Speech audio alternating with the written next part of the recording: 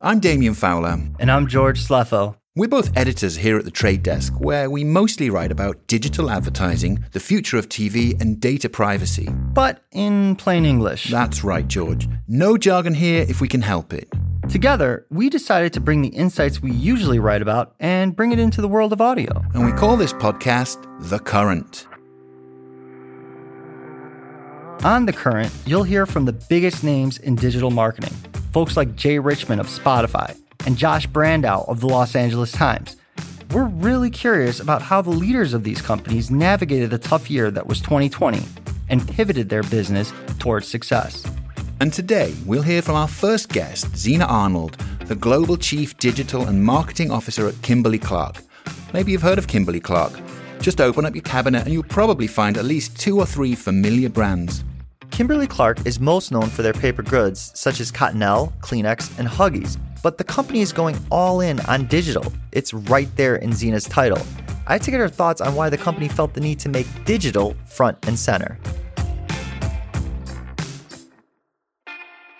We're in a time of unprecedented change in our industry. The first era of product sales for consumer packaged goods, this was maybe up until the 50s or so in the US, was mostly driven by distribution. So your product sold because it was on the shelf at a store and there weren't that many choices available. Then in the 50s or so, supermarkets started exploding across the country. Products had to stand out in a sea of competition, and the era of branding began, mass advertising.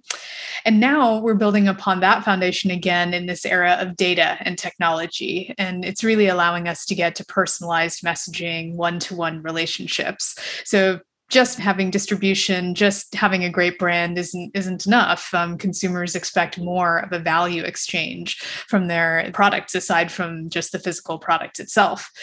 So we really need to figure out how to bring that to them, and digital is the unlock to do it at scale. So as a company, we at Kimberly-Clark are leaning into that change in all of our marketing and want to call it what it is, to send a message about our focus, digital.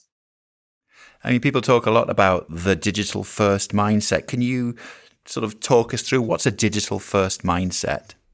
A digital first mindset in marketing means you think about digital not just as a channel for your message, but in the message itself, ensuring that it's reflective of the consumer mindset that you're talking to and the places that they'll see and really react to that message. Hey, Zena, I wanted to ask you this. You have a really awesome background. You were at Kellogg, but most recently you were also with Google for nearly 7 years, where your focus was primarily on the Chromebooks. And now you're at Kimberly-Clark, a CPG brand. What lessons did you learn at Google that you've taken with you, perhaps, to Kimberly-Clark that you're applying today? Because that's kind of a unique transition, but it's not unusual in this industry.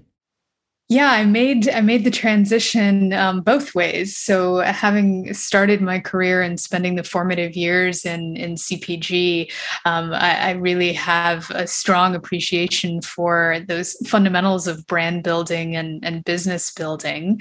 I learned so much in what marketing and general management mean. And I'd say in CPG companies and even most traditional companies, the focus is really on efficiency, and we are very strategic in that. I mean, making carefully considered choices. Most tech companies, at least those that are growing really rapidly, are focused much more on growth and aren't afraid to try things.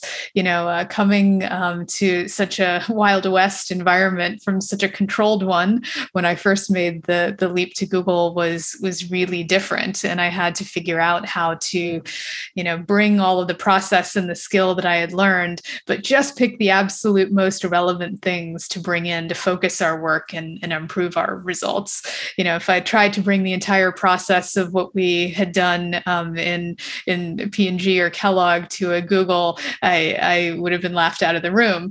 Yet finding just those few relevant things, I think was very much appreciated for us to do, because it would help us focus and get more out of all of the effort that we're putting out there.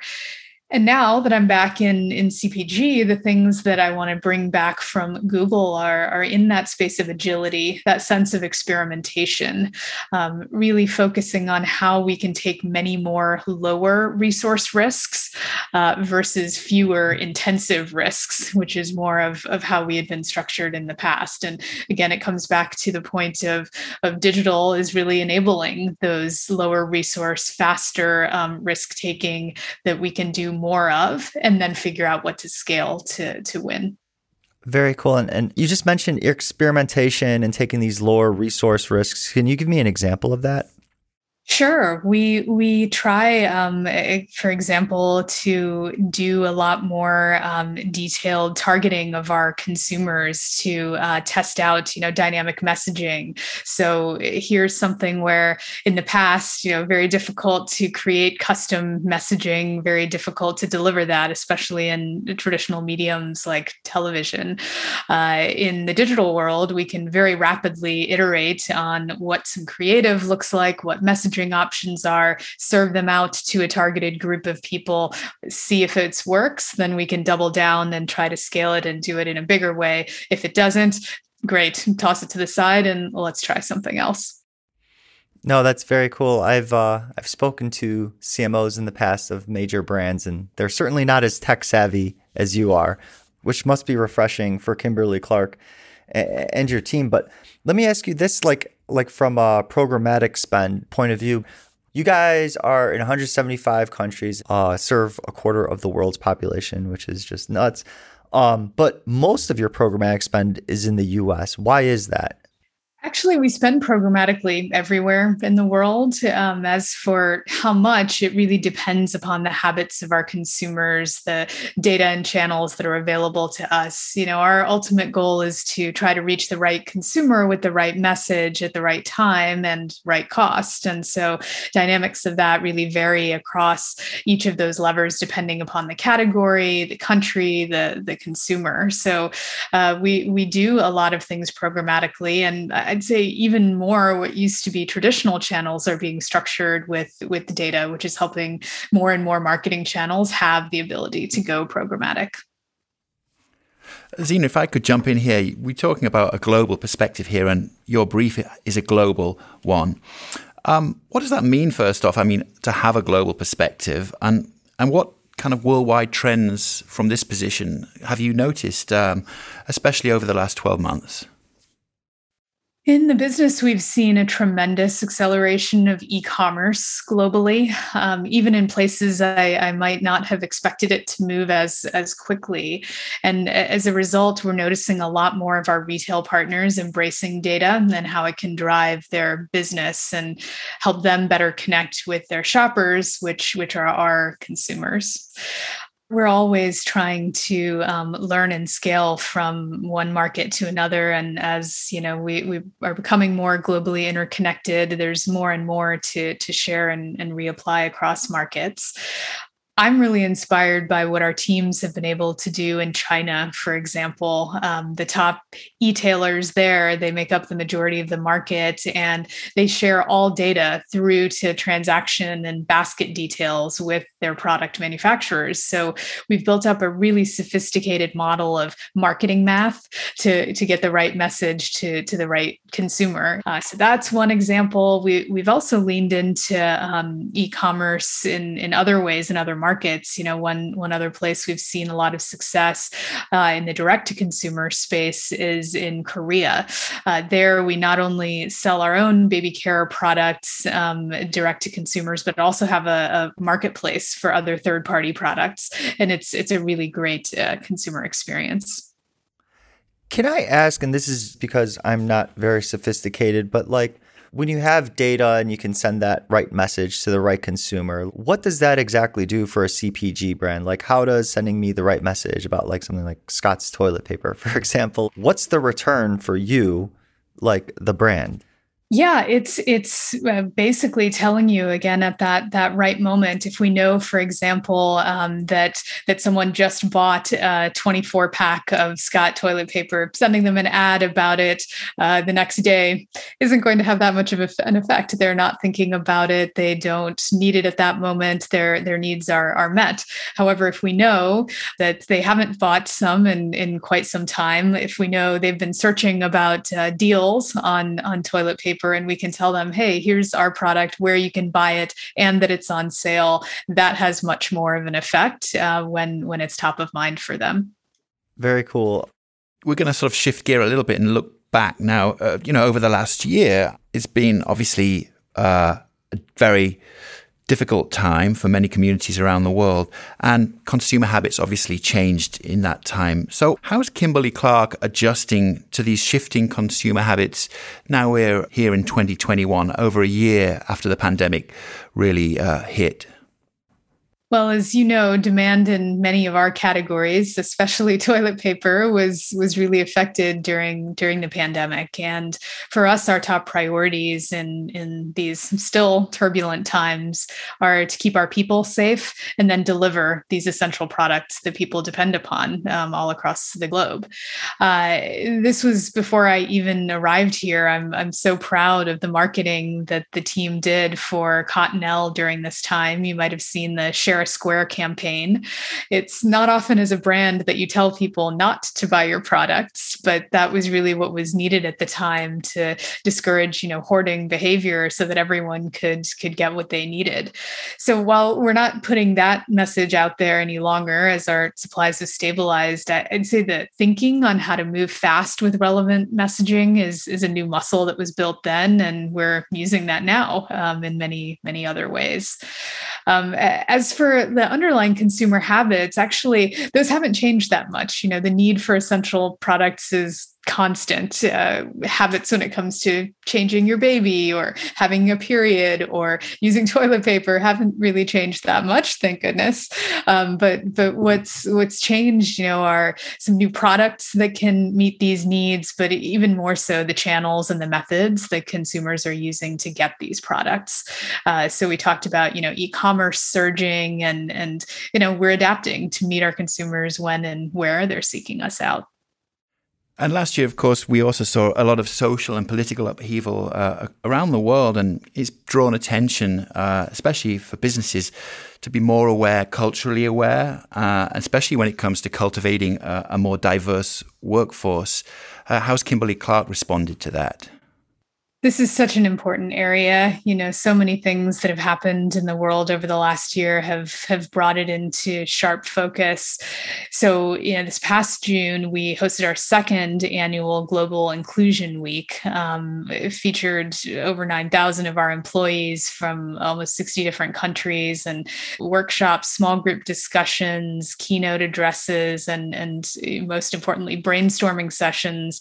And it was wonderful to see because it was all centered on inspiring Kimberly-Clark's people to better understand and activate that culture of inclusion. And, one thing that our team put together for all of our marketers that's really helped rally our activities is the development of company-wide brand responsibility principles. So we've always had brand safety guidelines. These are the things to prevent our brands from showing up around hate speech and discriminatory content. But that's the minimum that brands can do, especially these days. We wanted to elevate the conversation to what we should do. We have a significant amount of spend and share of voice. How can we use that to help uplift and represent our wide consumer base? So whether that's depicting consumers of different backgrounds in our ads, or ensuring our media dollars are supporting underrepresented voices, or even ensuring we have the right people at the tables in our internal marketing teams and our marketing ecosystem. I've been really encouraged by seeing what our brands have been able to do in so many places in this area. We had a great one here in the US recently, a campaign with Cottonelle and Black Health. And this is a group that we worked with to use our voice to bring attention to colorectal cancer, which disproportionately affects Black people, and doing it in a fun and compelling way, because this isn't an easy thing to talk about. Most people don't want to talk about it, but our brand has the equity to to support that. So a lot more to do here, but really pleased with the progress and the mindsets that I'm seeing changing in our teams to embrace this thinking. I want to ask you about how the pandemic changed your linear and CTV strategy, like moving forward. Do you have any insight on that? Yes, CTV is a really exciting space. We've seen a lot of success in reaching our consumers effectively with it. Now, linear TV is still a key part of our overall reach plans, but considering that viewership is down, I think over 20% for adults 18 to 34 in key markets like in the US, it can't be the only thing that we do. So complementing our total video plan reach with CTV is really giving us effective scale, especially with these light TV households. We've seen a lot of great results, not just from the targeting and that being really compelling with CTV, but really have been enjoying and seeing good results from the expanded creative opportunity that CTV's offered us too. There's shorter formats, bumpers, pause ads, and the ability to do more sophisticated sequential messaging and retargeting that's just not possible with linear TV. I want to touch back on this idea of social responsibility again. Kimberly-Clark has pledged to dramatically reduce its carbon footprint by 2030. As a global executive at the company, how do you begin to kind of market that message, and why is it an important part of your strategy? Yes, we've got ambitions for 2030 that include a commitment to reduce the carbon footprint of our operations and supply chain for our brands by 50% for certain types of emissions, which is a big shift and change. I think it's really exciting. As you can probably imagine, it's not an easy thing to do and requires a lot of work from a lot of different sides and angles, but it's so very important for us to do. We're thinking about how does this come to life as communications to our consumers. Just a few years ago, I think it was mainly fringe groups that were really advocating for brands and products to make these types of commitments. But now it's really widespread among a lot of consumers, this care for the environment and asking brands and companies to step up and help. I know my own awareness of it and the things that I can do in this space has grown a lot lately. So we're trying to take that into account with each of our brands' unique equities to determine the most impactful way of sharing the progress and the goals.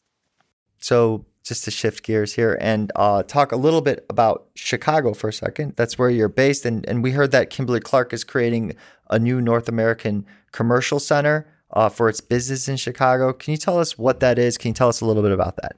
Yes, we announced recently that we are creating a new North America commercial center for our Kimberly-Clark North America business, and that will be in Chicago. So we're transitioning a number of roles and people from our Neenah, Wisconsin campus down to Chicago. So we're excited about this. These moves are to position our North America team for continued long-term sustainable growth. We want to be closer to our commercial partners, especially in marketing. Many of our agencies and key partners are based in the city, as well as a lot of great potential talent being here. And just a quick fire question on my end, but how do you feel about deep dish pizza? Oh, love it. There's so many good options here. It's one of my favorite things that I've been enjoying about Chicago since moving here. So is one of the ways you're luring back employees to the office by enticing them with some deep dish pizza from Illuminati's, or tell us about that, because you started in April of 2020. What was that like? Yeah, it hasn't been easy. There's a lot of change, obviously, happening really, really fast in the world right now, and starting here in the pandemic, I haven't actually met my team in person. I haven't been into the office, but I'd say I feel fortunate to have come from the tech industry where a lot of change is wholesale expected, and I think that helped me bring a bit of that mindset of agility to everything we do. what I've loved so much about Kimberly-Clark and starting here is that there's this really strong culture of caring that underlies all of our work, caring for our consumers, caring for each other. And that's helped us a lot to kind of manage through this time of uncertainty where we're all together and working through it, and has helped the team, I think, acclimate to me and vice versa. And that's it for The Current. Stay tuned because next week we'll have Doug Milliken, VP of Marketing and Transformation at Clorox. If you can't keep up with what is the evolution of the consumer in the outside world, you're going to cease to exist. The Current is produced by James T. Green and Kiara Powell. Greta Cohn is our executive producer. Rick Wan is our mix engineer. Our theme is by Loving Caliber. The Trade Desk team includes Cassie Crosby, Yvonne Sikic, and Kat Vesey. The Current is a production of Transmitter Media. And remember, just having distribution, just having a great brand isn't enough. Consumers expect more of a value exchange from their products aside from just the physical product itself. So we really need to figure out how to bring that to them, and digital is the unlock to do it at scale. I'm Damien. And I'm George. And we'll see you next week.